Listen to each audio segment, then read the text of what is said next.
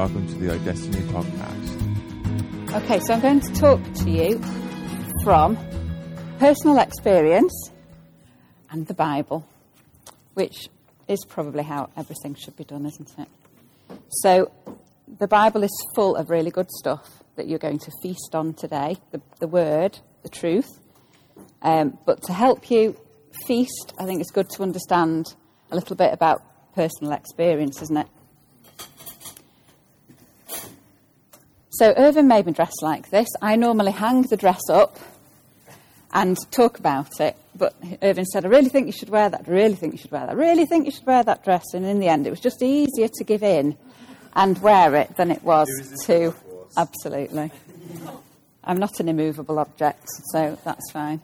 So 25 years ago this year, I put this dress on, walked down the aisle. Actually, I walked down the wrong aisle of the church because I was so nervous, went down the wrong aisle, and said, I will to the best man in the world. And we've had some very interesting times ever since. We're still together and we're very, very happy at the moment. Very happy. In case you're listening, Phil, I'm very happy. And we have 3 amazing children. They are amazing. And I love to talk about them. I could talk to you all day about my children because I think they are the most handsome or beautiful, the most talented. They are the most funny. I could just tell you stories about them. I could stand here all day long and you'd be bored because you don't know them. But I can do that because they are mine and I gave birth to them. I remember the pregnancies, I remember the feeling of going into labour and the excitement about meeting them for the first time. I remember the traumas of the early years and the difficult times. I remember the looks I've seen them give me. I remember actually, those are the most precious things. It's not the presents, it's not the gifts, it's the way they look at you is incredible. But you see, they're mine. So they do something in here to me, my kids. 22 years I've been a mum. And for 22 years my heart has been singing over my children. And it gives me such an insight into the heart of God and into the heart of the Trinity. Because guess who they're singing over today? They're singing over you, Rose. They're singing over you. They're singing songs of joy because one look from your eyes, Valentin, melts their heart. One look, one glance, one look across a crowded room, and they are melted. Melted. And that's just, that's just an amazing thing that we do to the Trinity. It's so wonderful, and that's truth, and that's what I want you to feast on today. I want you to feast on the unbelievable goodness that you are. I want you to feast on the joy that you bring. I want you to feast on the romance in the heart of God that looked at you and created you. I want you to look into Daddy's eyes today. I want you to see his eyes for you. I want you to hear his song for you. Because that's the way to live. That's the way to really live, to listen and to hear that song and to look into those eyes. That's the way to grow. That's the way to live. That's the way to respond to the love of the Father. Is to, that's for me. Drink it in, drink it in.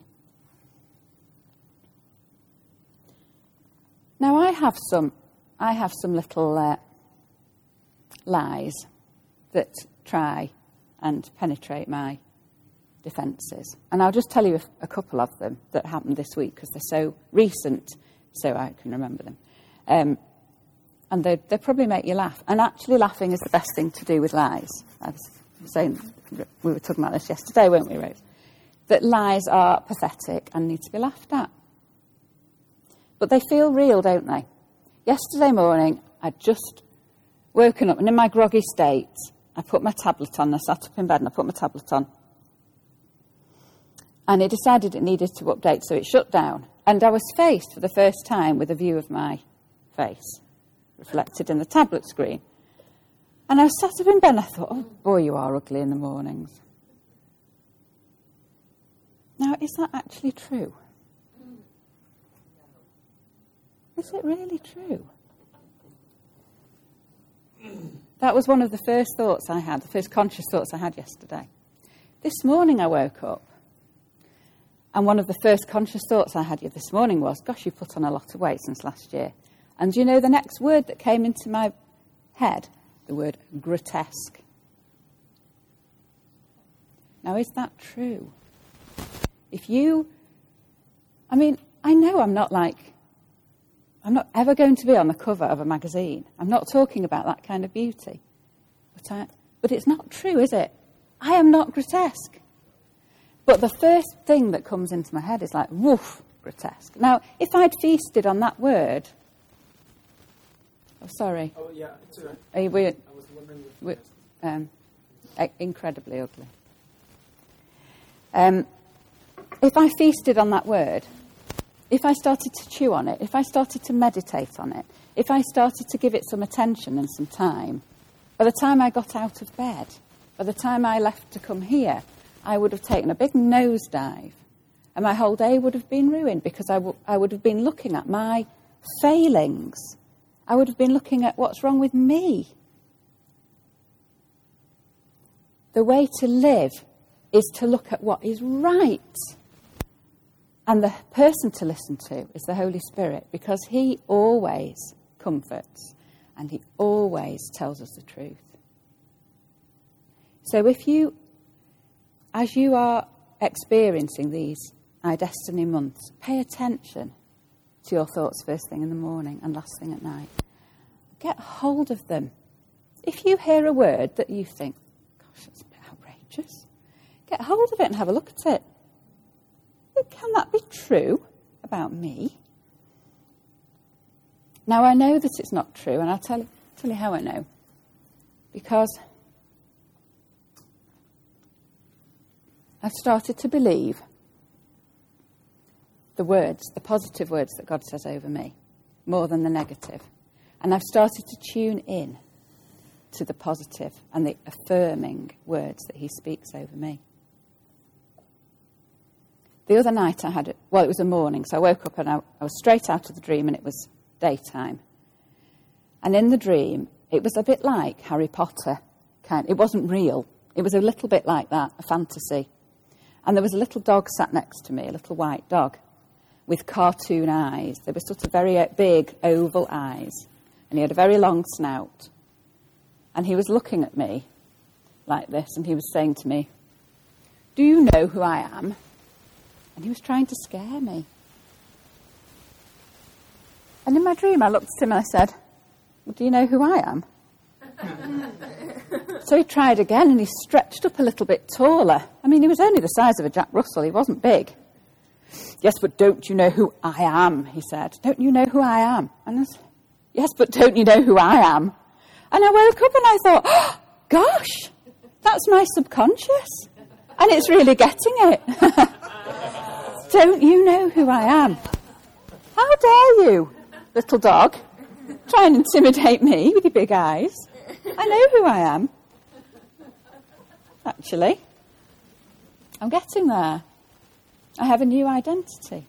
When I got married in this dress, I changed my name.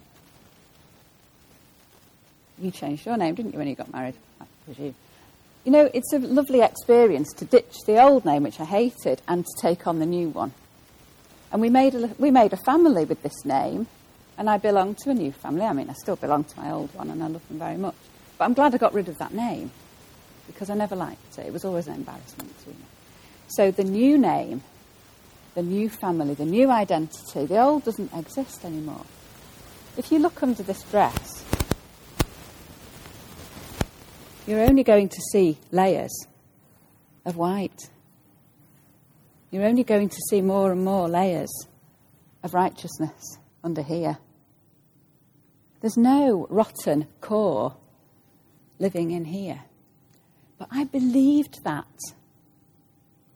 For nearly 40 years, I believed I had a rotten core.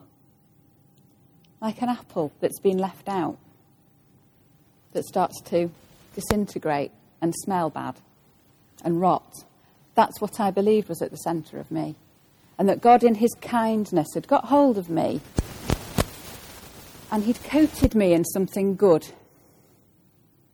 But underneath he always knew there was the rotten core. Underneath he always knew there was a nasty smell. But in his kindness and his love, he'd coated me in something good.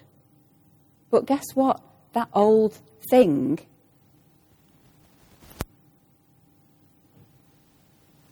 it would try and re-emerge. It would pop out. It would... Oh, that's what I thought. When I misbehaved, when I messed up, when I was unkind, I thought, oh, it's that rotten core. It's the rottenness inside of me. It's the badness inside of me. It's that old man that the Bible talks about. Because I'd not understood. I hadn't got hold of the whole truth. I got a little bit of what we call mixture, which is some of the good news. Oh, yes, it's some of the good news, but it's also, you've still got all this going on. And I believed for 40 years. In fact, I had a massive revelation with the bag and the chain on a weekend away. And I wasn't 40 then. Laura was a baby, so I was in early 30s. And we went on a weekend away, and Sue did this illustration with the bin bag, and she put somebody in a bin bag and she coiled them round with chains. And they did the illustration, Jesus took the human to the Father. That's why I said, don't put me back in the bag. They took the person to the Father, and he took off the bag. And he took off the chains, and my heart went, oh, wow! Oh! Ha-ha! You did it! You took it all away. You didn't cover it up with something nice. They didn't put the robe of righteousness over the top of the bag. I'm not holding on to my ball and chain under this dress. It was annihilated on the cross. My old nature died on the cross. It is no more. Have you seen Monty Python's Dead Parrot sketch? You need to watch that, because I don't think there's anything really rude in it. Dead Parrot, Monty Python. Can I recommend it that they watch?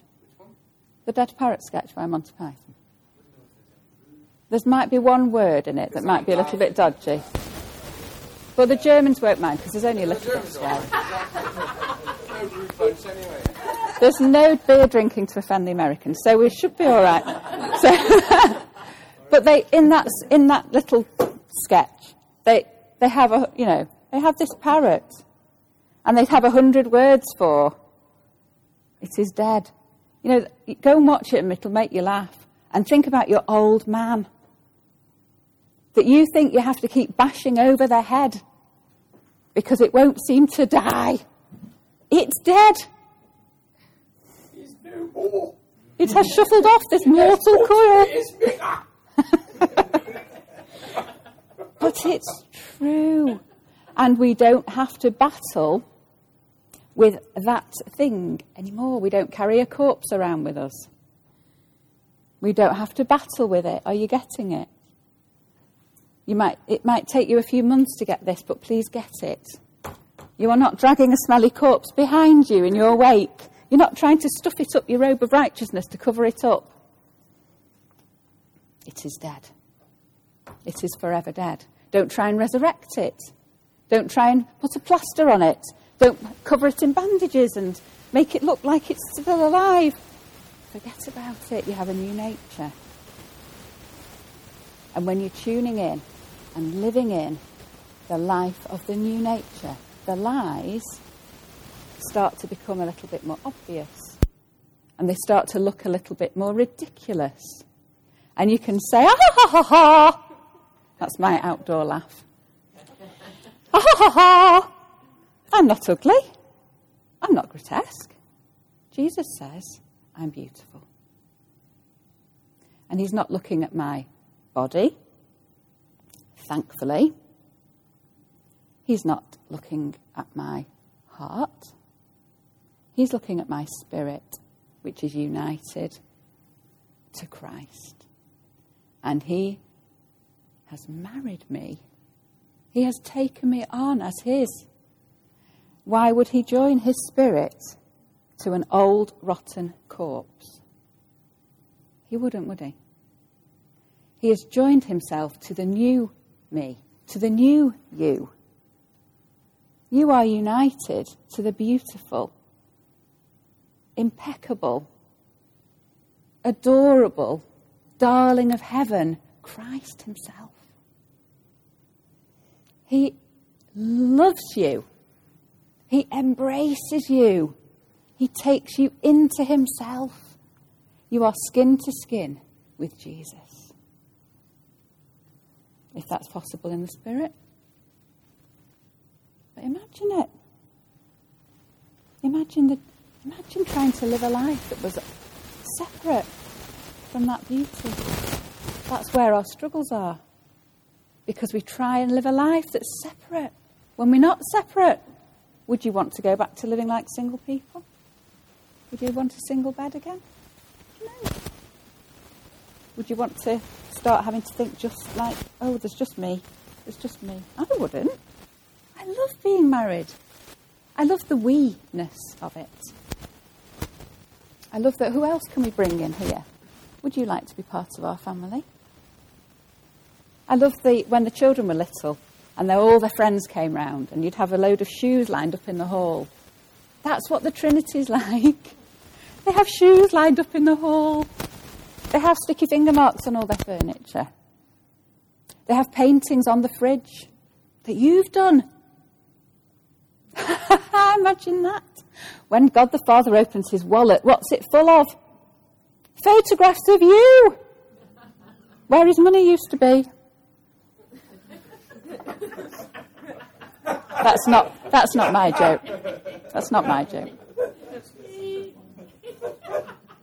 That's a sign of a true father. But that's the truth. And you're going to hear it from everybody this term. You're going to hear it from Sharon. You're going to hear it from Irvin and Sue again. You're going to hear it from Andy. You're going to hear it from Timo. You're going to hear it from Paula and Ben and whoever else comes and talks to you. You're going to hear their experience. You're going to hear their relationship with the Trinity. You're going to hear about how Maggie dances. And it's just gorgeous. And it's so exciting. And you're going to get it. And you might think you've got it, but boy, is there more to get.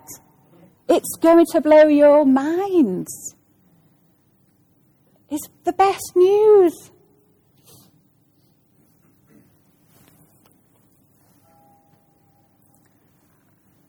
So I want to talk to you about living on the right side of the cross. And I think I have started talking about that, really. That would be really kind, actually, Sue. And also, then you can do the spelling, which is... Will that clip into the back of your dress so you can use your two hands? I think you need both hands. There isn't anything... Yeah, you can do that. Will that feel funny? I don't know. It's like a bolt through my neck. Sue's watching him, so he's not going to do it. Sue's always how does that feel? watching her. Yeah, that's fine. Thank you. Thank you. So do you want to... You look like that penguin from Happy Feet. Do you remember the little penguin that comes with the little feet? Sorry. So do you still want me to do that, or...?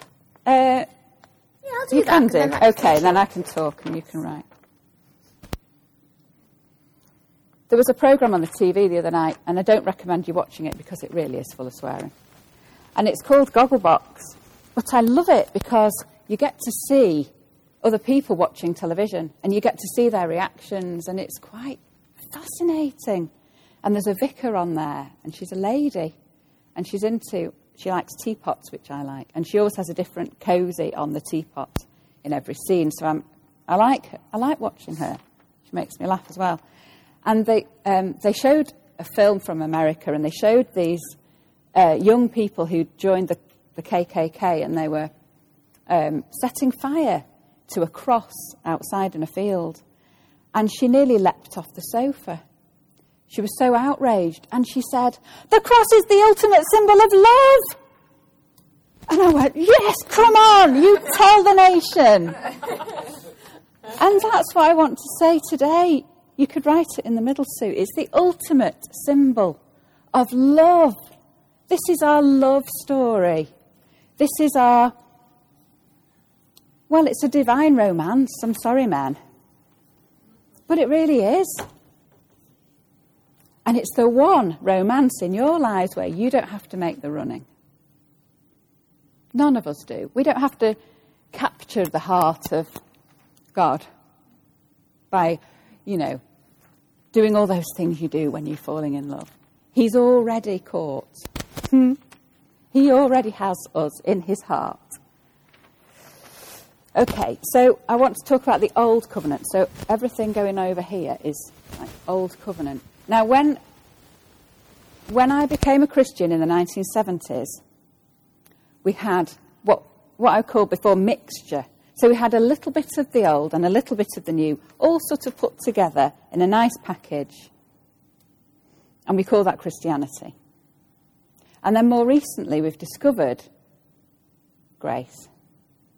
And we've realised how to interpret the Bible so that you can decide where, when Jesus was talking, he was talking to law-based, law-understanding, religious people. And then when he was talking to people that weren't under the law, he talked in a completely different way.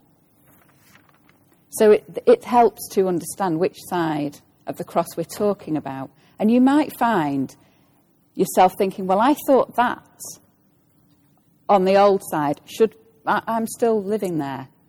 So it might just help with a visual way to understand. Okay, so we thought we were cursed by God because we read Genesis, didn't we? And we read about Adam and Eve. God sent them out of the garden and he cursed them. And something in me still believed, that I wasn't not really loved. And we were eating from the tree of knowledge of good and evil, which Irvin talked about yesterday. So we were eating from, well, that's right and that's wrong. And that reaps a whole harvest of judgment. Because as soon as we start deciding what's right and what's wrong, we come under judgment too. Because if I'm going to criticise you for what you're doing, you're going to criticise me for what I'm doing. And it's a dark place to live, isn't it? We had a very guilty conscience. I had a terribly guilty conscience. And my memory is very good.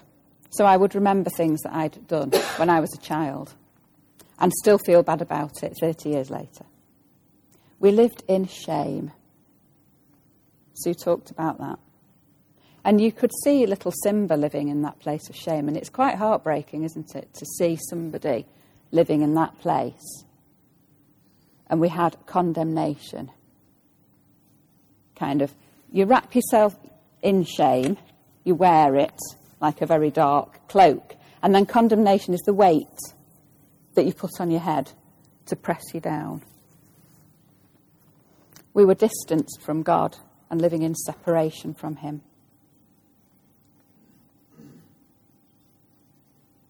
Because the Old Covenant talks about what we have to do to fulfill our part in the law, what we have to do to draw near to God. It was all about performance. It was all about self-effort. And the thoughts that come with those things are, have I done enough? Somebody said about reading your Bible. Have I read my Bible enough? Well, what's enough? You know, I know people, my dad included, I mean, he loved his Bible. And he would get up at the crack of dawn, do his exercises and read his Bible. That was what he did all his Christian life. But I couldn't do that. I tried and tried. I tried everything I could. And I just could not do it. So to me, I never reached the standard. Am I enough? We ask ourselves that out of that performance thing. Am I actually enough? And that goes back to that thing of, it's one of those I am statements. I am ugly. I am not enough. I am rotten in the core. I am, you know, it's one of those, you can't sort of pull yourself out of that, am I enough? You need a revelation if you're believing that one. We believed that we had a broken relationship with an angry, demanding God.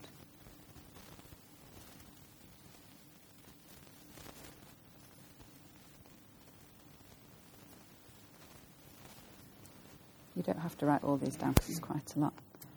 So that breeds rejection, restlessness, anxiety, fear. Fear is an enormous liar. Hopelessness. I mean, if you believe am I enough,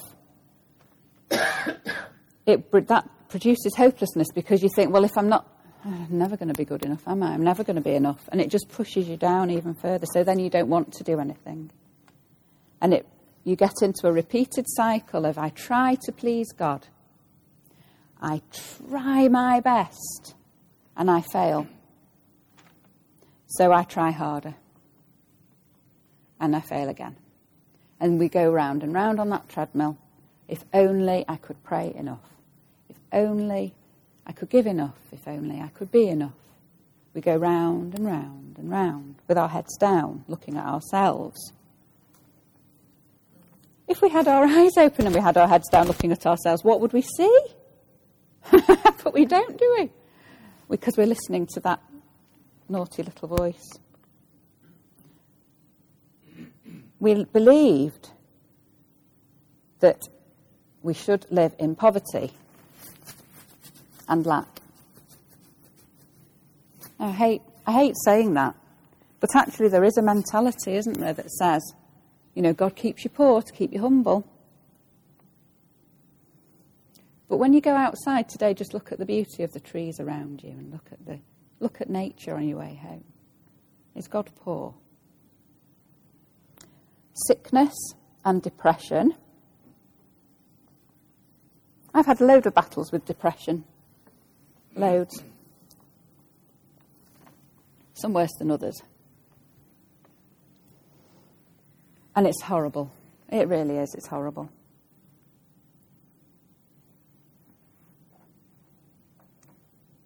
But my battles now can begin and end, like I was saying to you before, about I wake up in the morning, somebody tells me I'm grotesque, and I say, don't you know who I am? And that could have led to like a week of pain. Now it leads to me going, if I've got my head right in the right place, if I'm awake enough, hold on a minute. You know, I'm not having that one. So we were a slave to sin.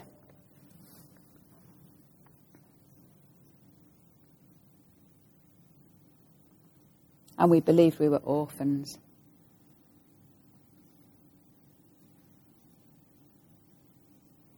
And really all of that comes out of that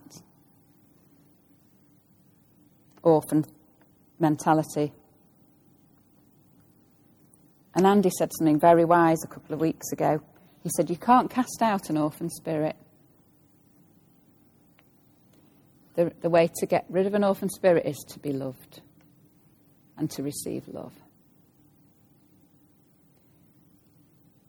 And that's what will happen this my destiny, you will receive so much love that any tiny little remnant of orphanness in your thinking will be loved away.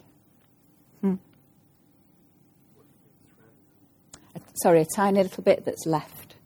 Just a little bit.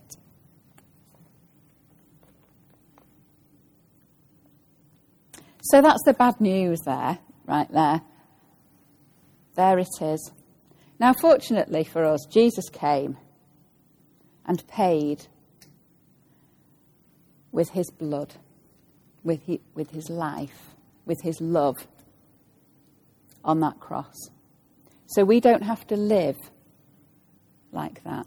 The Jews spent all their time trying to fulfill the law, making amends by sacrificing animals, which covered their sins for the next year, and then they spent all the next year sinning and feeling bad. And they'd get to the end of the next year and go and do the sacrifices, and, that was their pattern. And as Christians, we're not supposed to have that pattern because the sacrifice has been paid and made. The ultimate sacrifice has been made. We don't have to live in that repetitive, oh God, I've messed up again, I'm really sorry, I won't do it again, oh God, I've done it again. We don't have to live there anymore.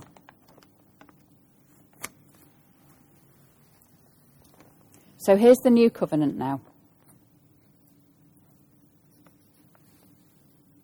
Which tree are we eating from now? Tree of life. I think the cross is the tree of life. I don't know whether that's true. I was thinking about it in the night one night recently. Just wondering whether the cross is like a symbol. I know it's a symbol of death, but whether it's the start of. Irvin was talking about the lamb being slain from the foundation of the world. That's where the life comes from. It comes from the cross. And the tree of life, when we start to eat from the tree of life, we start to see ourselves as we truly are. We see ourselves as God sees us. Now, I'm not talking about what you see in the mirror when you look at your face in the morning, because you still might have to battle with those feelings about yourself, your physical being. I'm talking about how he sees your eternal spirit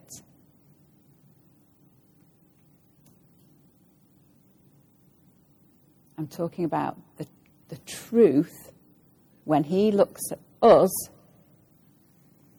what's going on. So we are righteous. I love the verse. I don't know. I've probably written it down somewhere. I am the righteousness of God in Christ. I stand in the shower and I say that. I am the righteousness of God in Christ. And then I start thinking about, I'm in him. What does that look like? It means I look like this, doesn't it? I am in him. I'm wearing those robes of righteousness. So you can do those kind of things to help you think along the lines that the Father thinks. I am holy. When I think about holiness, I think about gold being poured inside me. I think about a cup, a metal cup that has gold poured into it, and it coats all the inner parts with pure gold. And that's what the word holy means to me when I think about holy. It's not about what I'm doing, and righteousness isn't about what I'm doing. It's not a doing word. I'm not very good at this. It's a I am word. What's the correct term for that? I've been washed clean by the blood of Jesus. And it's taking my brain a while to catch up. That's why I have these little battles. But my spirit, the real me, has been washed clean. Is being continually washed clean. Because where do we live? Where did we say we lived? In the river. So if you're in the river, you're being continually washed.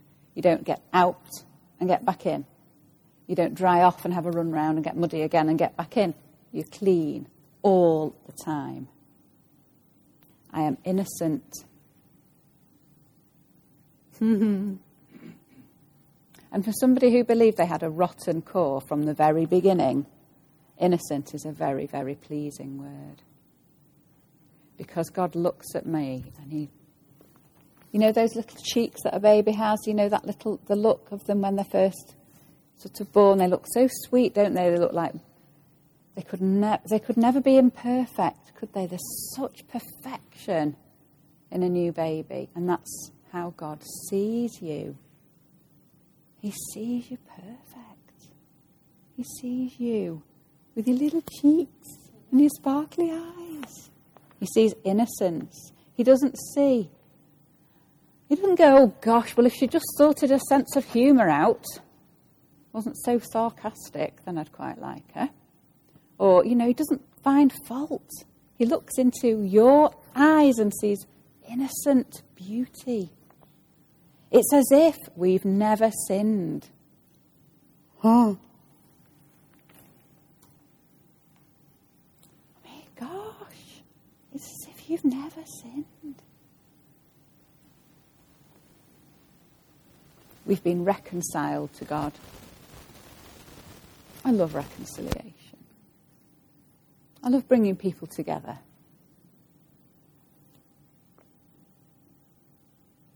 He's done it. We didn't have to do that reconciling. We didn't have to make the sacrifice. Like Timo said before when we were worshipping, the only response when you're being assimilated is to let yourself be embraced. Let yourself be reconciled to God. It's his job. We live in effortless intimacy. In the modern age of the internet, we live in effortless intimacy with each other, don't we? I can send you a message on Facebook. I could send you an email. I could text you. I could phone you. I could Skype you. I could FaceTime you if I had an iDevice. I could come round to your house. I could drink tea with you. We could fly off on a plane to the side of the world together.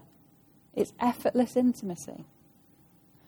When I first left home, when I was 18, there was nothing effortless about intimacy. It involved standing in the nurse's home and standing in this little cubicle that had a public telephone and putting my money in and waiting to be connected to the other person. Oh no, but they'd gone out. So I spoke to their landlady who was saying, oh no, I'm sorry, I'm really sorry, but he's not here. So that was all my money wasted talking to the landlady. But we had to write letters. I have a stack of letters. I wrote a stack of letters. I'm not sure I want to reread those. I think they're in the loft. It wasn't effortless. It cost something. If I wanted to see my beloved, I had to get a train, a bus, another train. It was hard work. We don't live in hard work. We live in effortless intimacy now. We have FaceTime. We have more than FaceTime. We have skin-to-skin contact with the Trinity. There's no in and out because it's always around that intimacy, that atmosphere of love is around us all the time.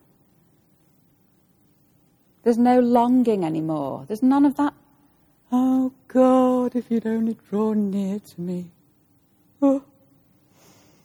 I'm not singing those songs anymore. I'm not singing sad songs anymore. I'm singing, you've taken the shackles off my feet, now I can dance. I'm singing stupid songs in the kitchen, silly songs. I'm making stuff up. I'm singing pop songs to Jesus. Then I saw your face. Now I'm a believer. He loves that. We're sons and daughters, princes and princesses. All you Disney lovers will like that one. There are no grandchildren in heaven, by the way. There's no distant relationship. There's no great uncle of, your second cousin once removed is who Jesus is to you. He is your brother, your beloved. Father God is your daddy.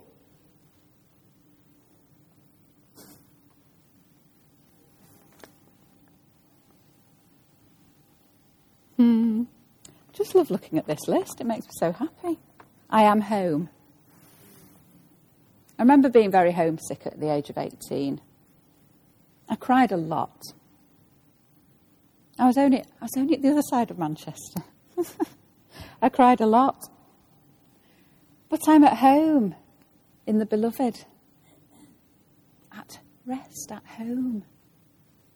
Where I go, he goes.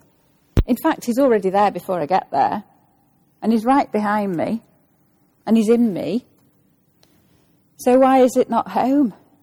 Wherever you are, you've crossed oceans and things to get here, haven't you? But you're at home. You really are. We rest in green pastures. We rest. We lie down. He makes us lie down. He has to make me lie down sometimes because I'm too busy fighting. Get off. Got things to do. Lie there. Inside, I don't do anything. There's lots to do, but I do it out of rest. Things happen to me now more than I make happen because I'm resting about it in my head.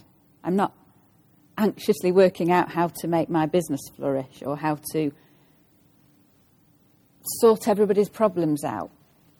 I have a think about them and I talk to Jesus about them, but there's a rest inside about I'm a strategist. Can't really help that. But my strategies are now our strategies. They're not me trying to sort it. They are asking for wisdom. They're a joint effort. They're a marriage strategy kind of thing, a family idea rather than I need to sort this out. We have peace with God. There is no man with a big stick waiting to hit you if you don't do enough, try hard enough. We have peace with him because we are in union with him.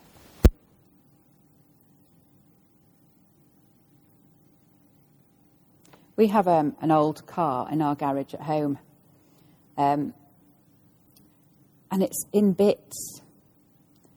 So there's the body shell is in the middle of the room, and then on the wall are parts of it hanging up, and then there's boxes with other parts of it in.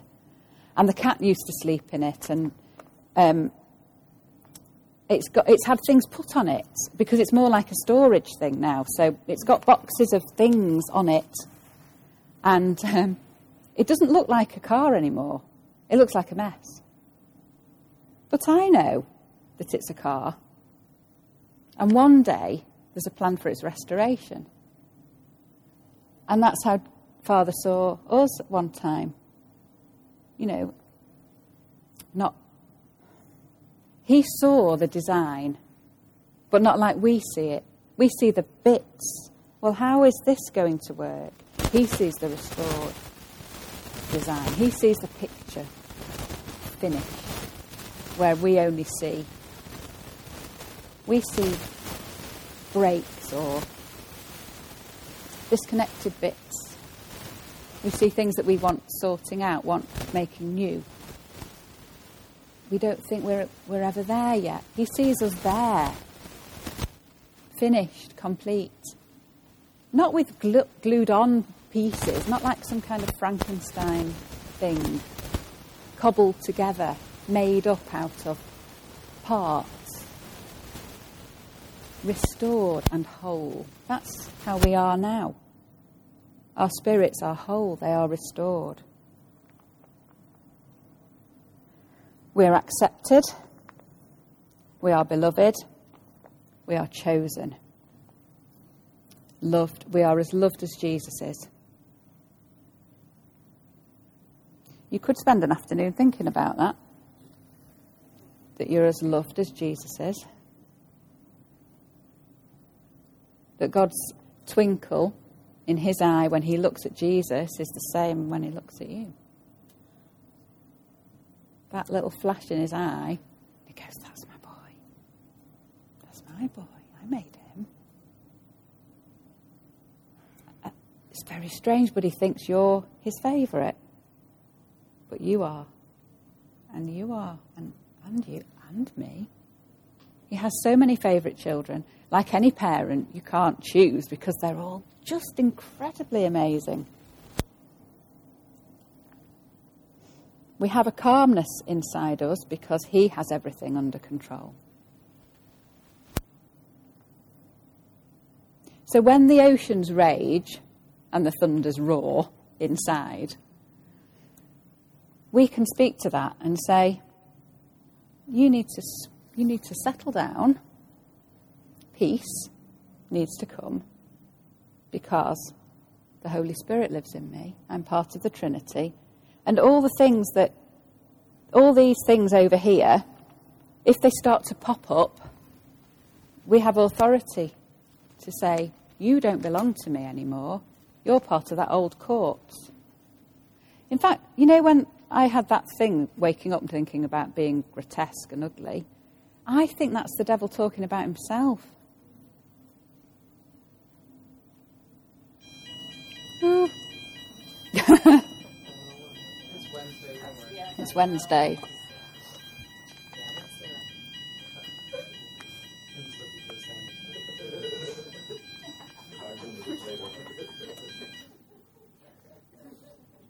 So we have God's authority. Don't you know who I am? Fear. Don't you know who I am? Poverty.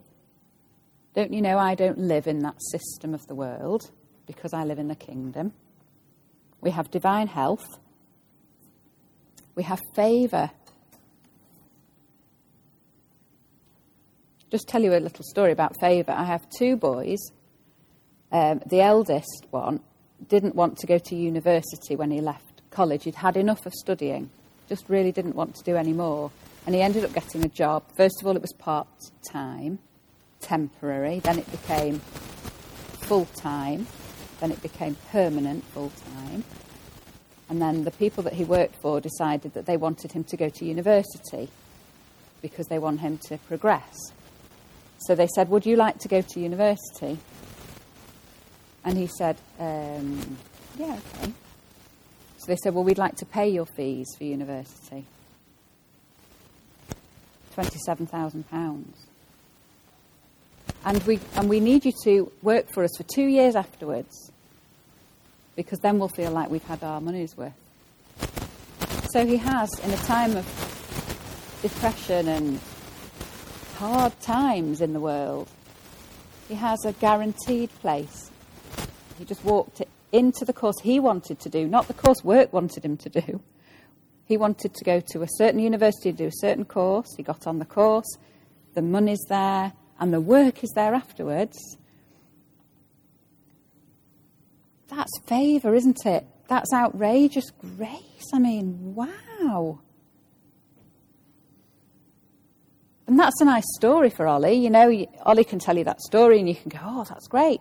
But you know, his story of favour is just his story. You'll have one.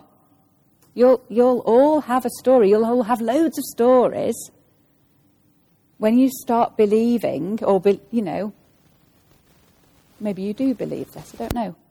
But when you start living out of this side, when you start living out of the fountain of life, out of the river that doesn't stop, rather than the pieces, there's a pie and there's only enough pie for 6 people. So if we want to feed 12, we'll have to cut it all up and you only get a little bit. No, it's a river. And if Ollie can have provision, then so can you. You know, if it's good enough for one child of God, it's good enough for everybody. And your stories will just be your testimonies. They'll be the way you overcome. The word of your testimony, as well as the blood of the Lamb, will be what you're singing to Father God. Look what you did for me, Daddy. We have unconditional and unbreakable promises from the Father. There's no more, if you do that for me, then I'll do that for you. There's so much in the Old Testament about if you will obey my commandments, then I will bless you. If you will do this, then I will do. Jesus did all. He obeyed every commandment. He fulfilled the requirement of the law. Every single part of the law, Jesus fulfilled. All of it. He didn't say, this is rubbish. What a stupid idea this was. He fulfilled it in perfection, in every part. And we now live in him. We don't have to try and make a bargain with God. Well, if I'm good enough, will you do that for me? And we don't hear God saying, if you're good enough, I'll do. I'm sure Ollie doesn't think he was good enough to be favoured like that. I'm sure he doesn't. We are blessed beyond measure because Jesus fulfilled the law and he took all of our unrighteousness on him. He overpaid with his blood for every single thing. Every but God. But God, oh, but God, oh, but God, that time. He paid for every single one of those things. So we have his unconditional acceptance.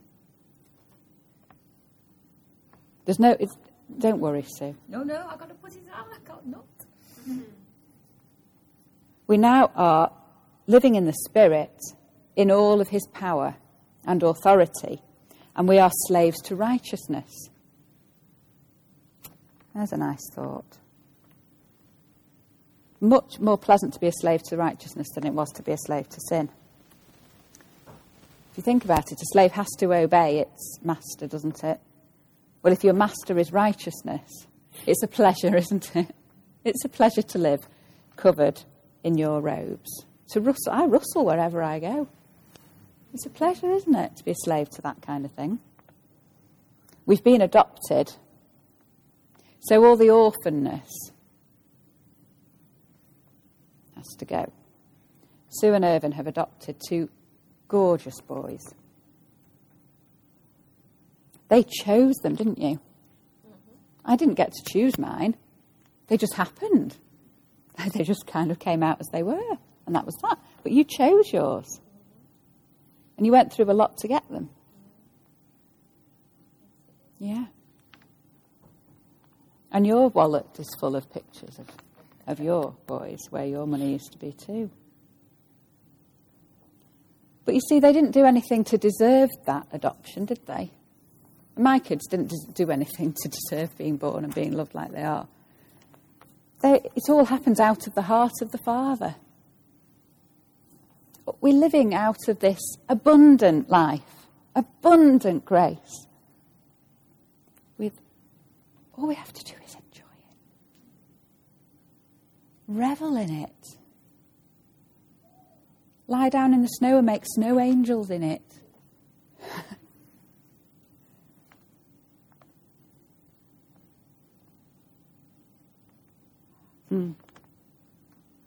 I could go on. I've got so much more written down here, but it's fine because you'll discover for yourself what your things are when you decide, I really am going to live out of this now.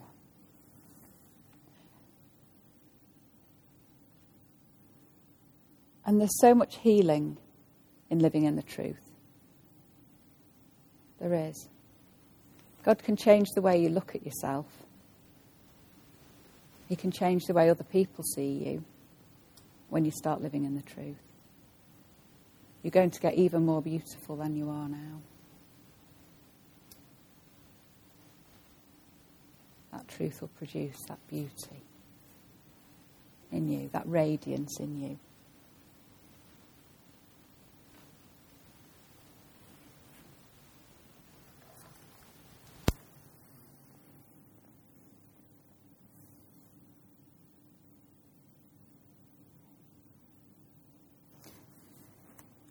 So just to finish off this little bit, I talked to you about the Bible, didn't I, before, and said there were some lovely things in it.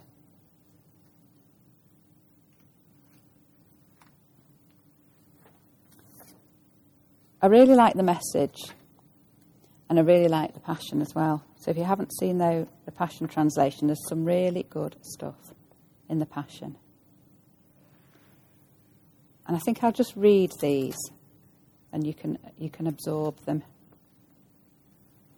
My old life was crucified with Christ. So on that cross there is Jesus.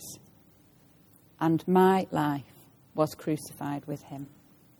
I no longer live. I was fully united with him in his death.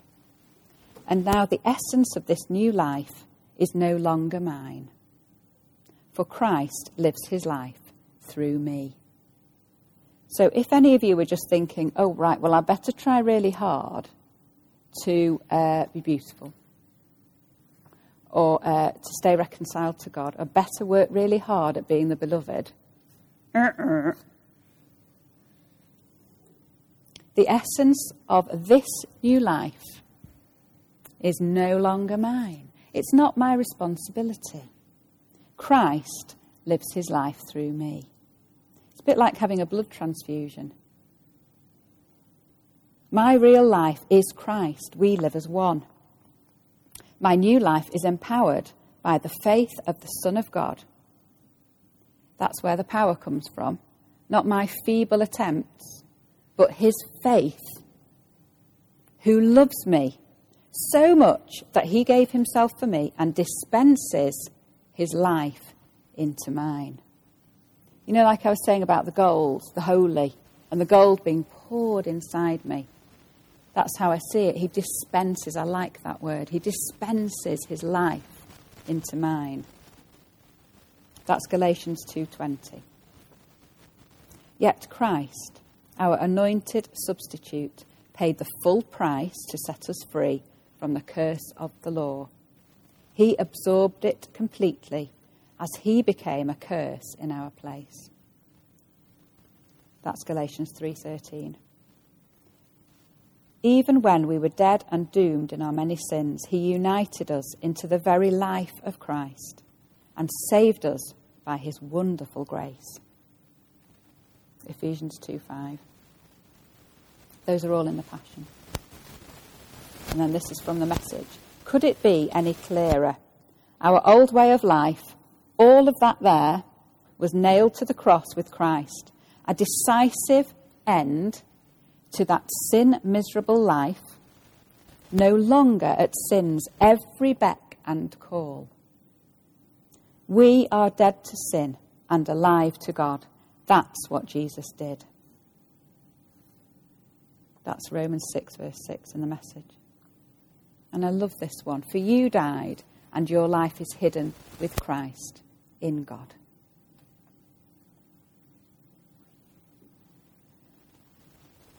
John Crowder says this lovely quote. Sin is a shoe for a leg I no longer have. That's perfect.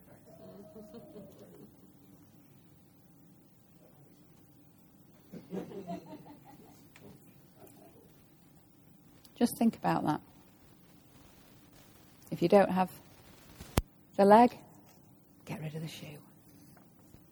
Life is not work. This is Phil Drysdale. Lovely Phil Drysdale. I think he wrote this a long time before he became part of our church, because I still quote him, and sometimes he's actually sitting in the room when I say it. Life is not about working on our actions. So it's not about working at this stuff here. It's about working on our beliefs. It's a journey of throwing out the old things we have embraced as truth from the enemy, from friends, family, and more than the above combined, ourselves. Actually, nobody ever told me I had a rotten core. Nobody ever said that to me. I had very loving parents, incredibly loving parents, and a very loving church family. I didn't have a bad upbringing. Where did it come from? I don't know. But I believed it about me. and I need to get rid of. Everything that I embraced as part of that. Not only that, we must embrace a new set of beliefs as truth.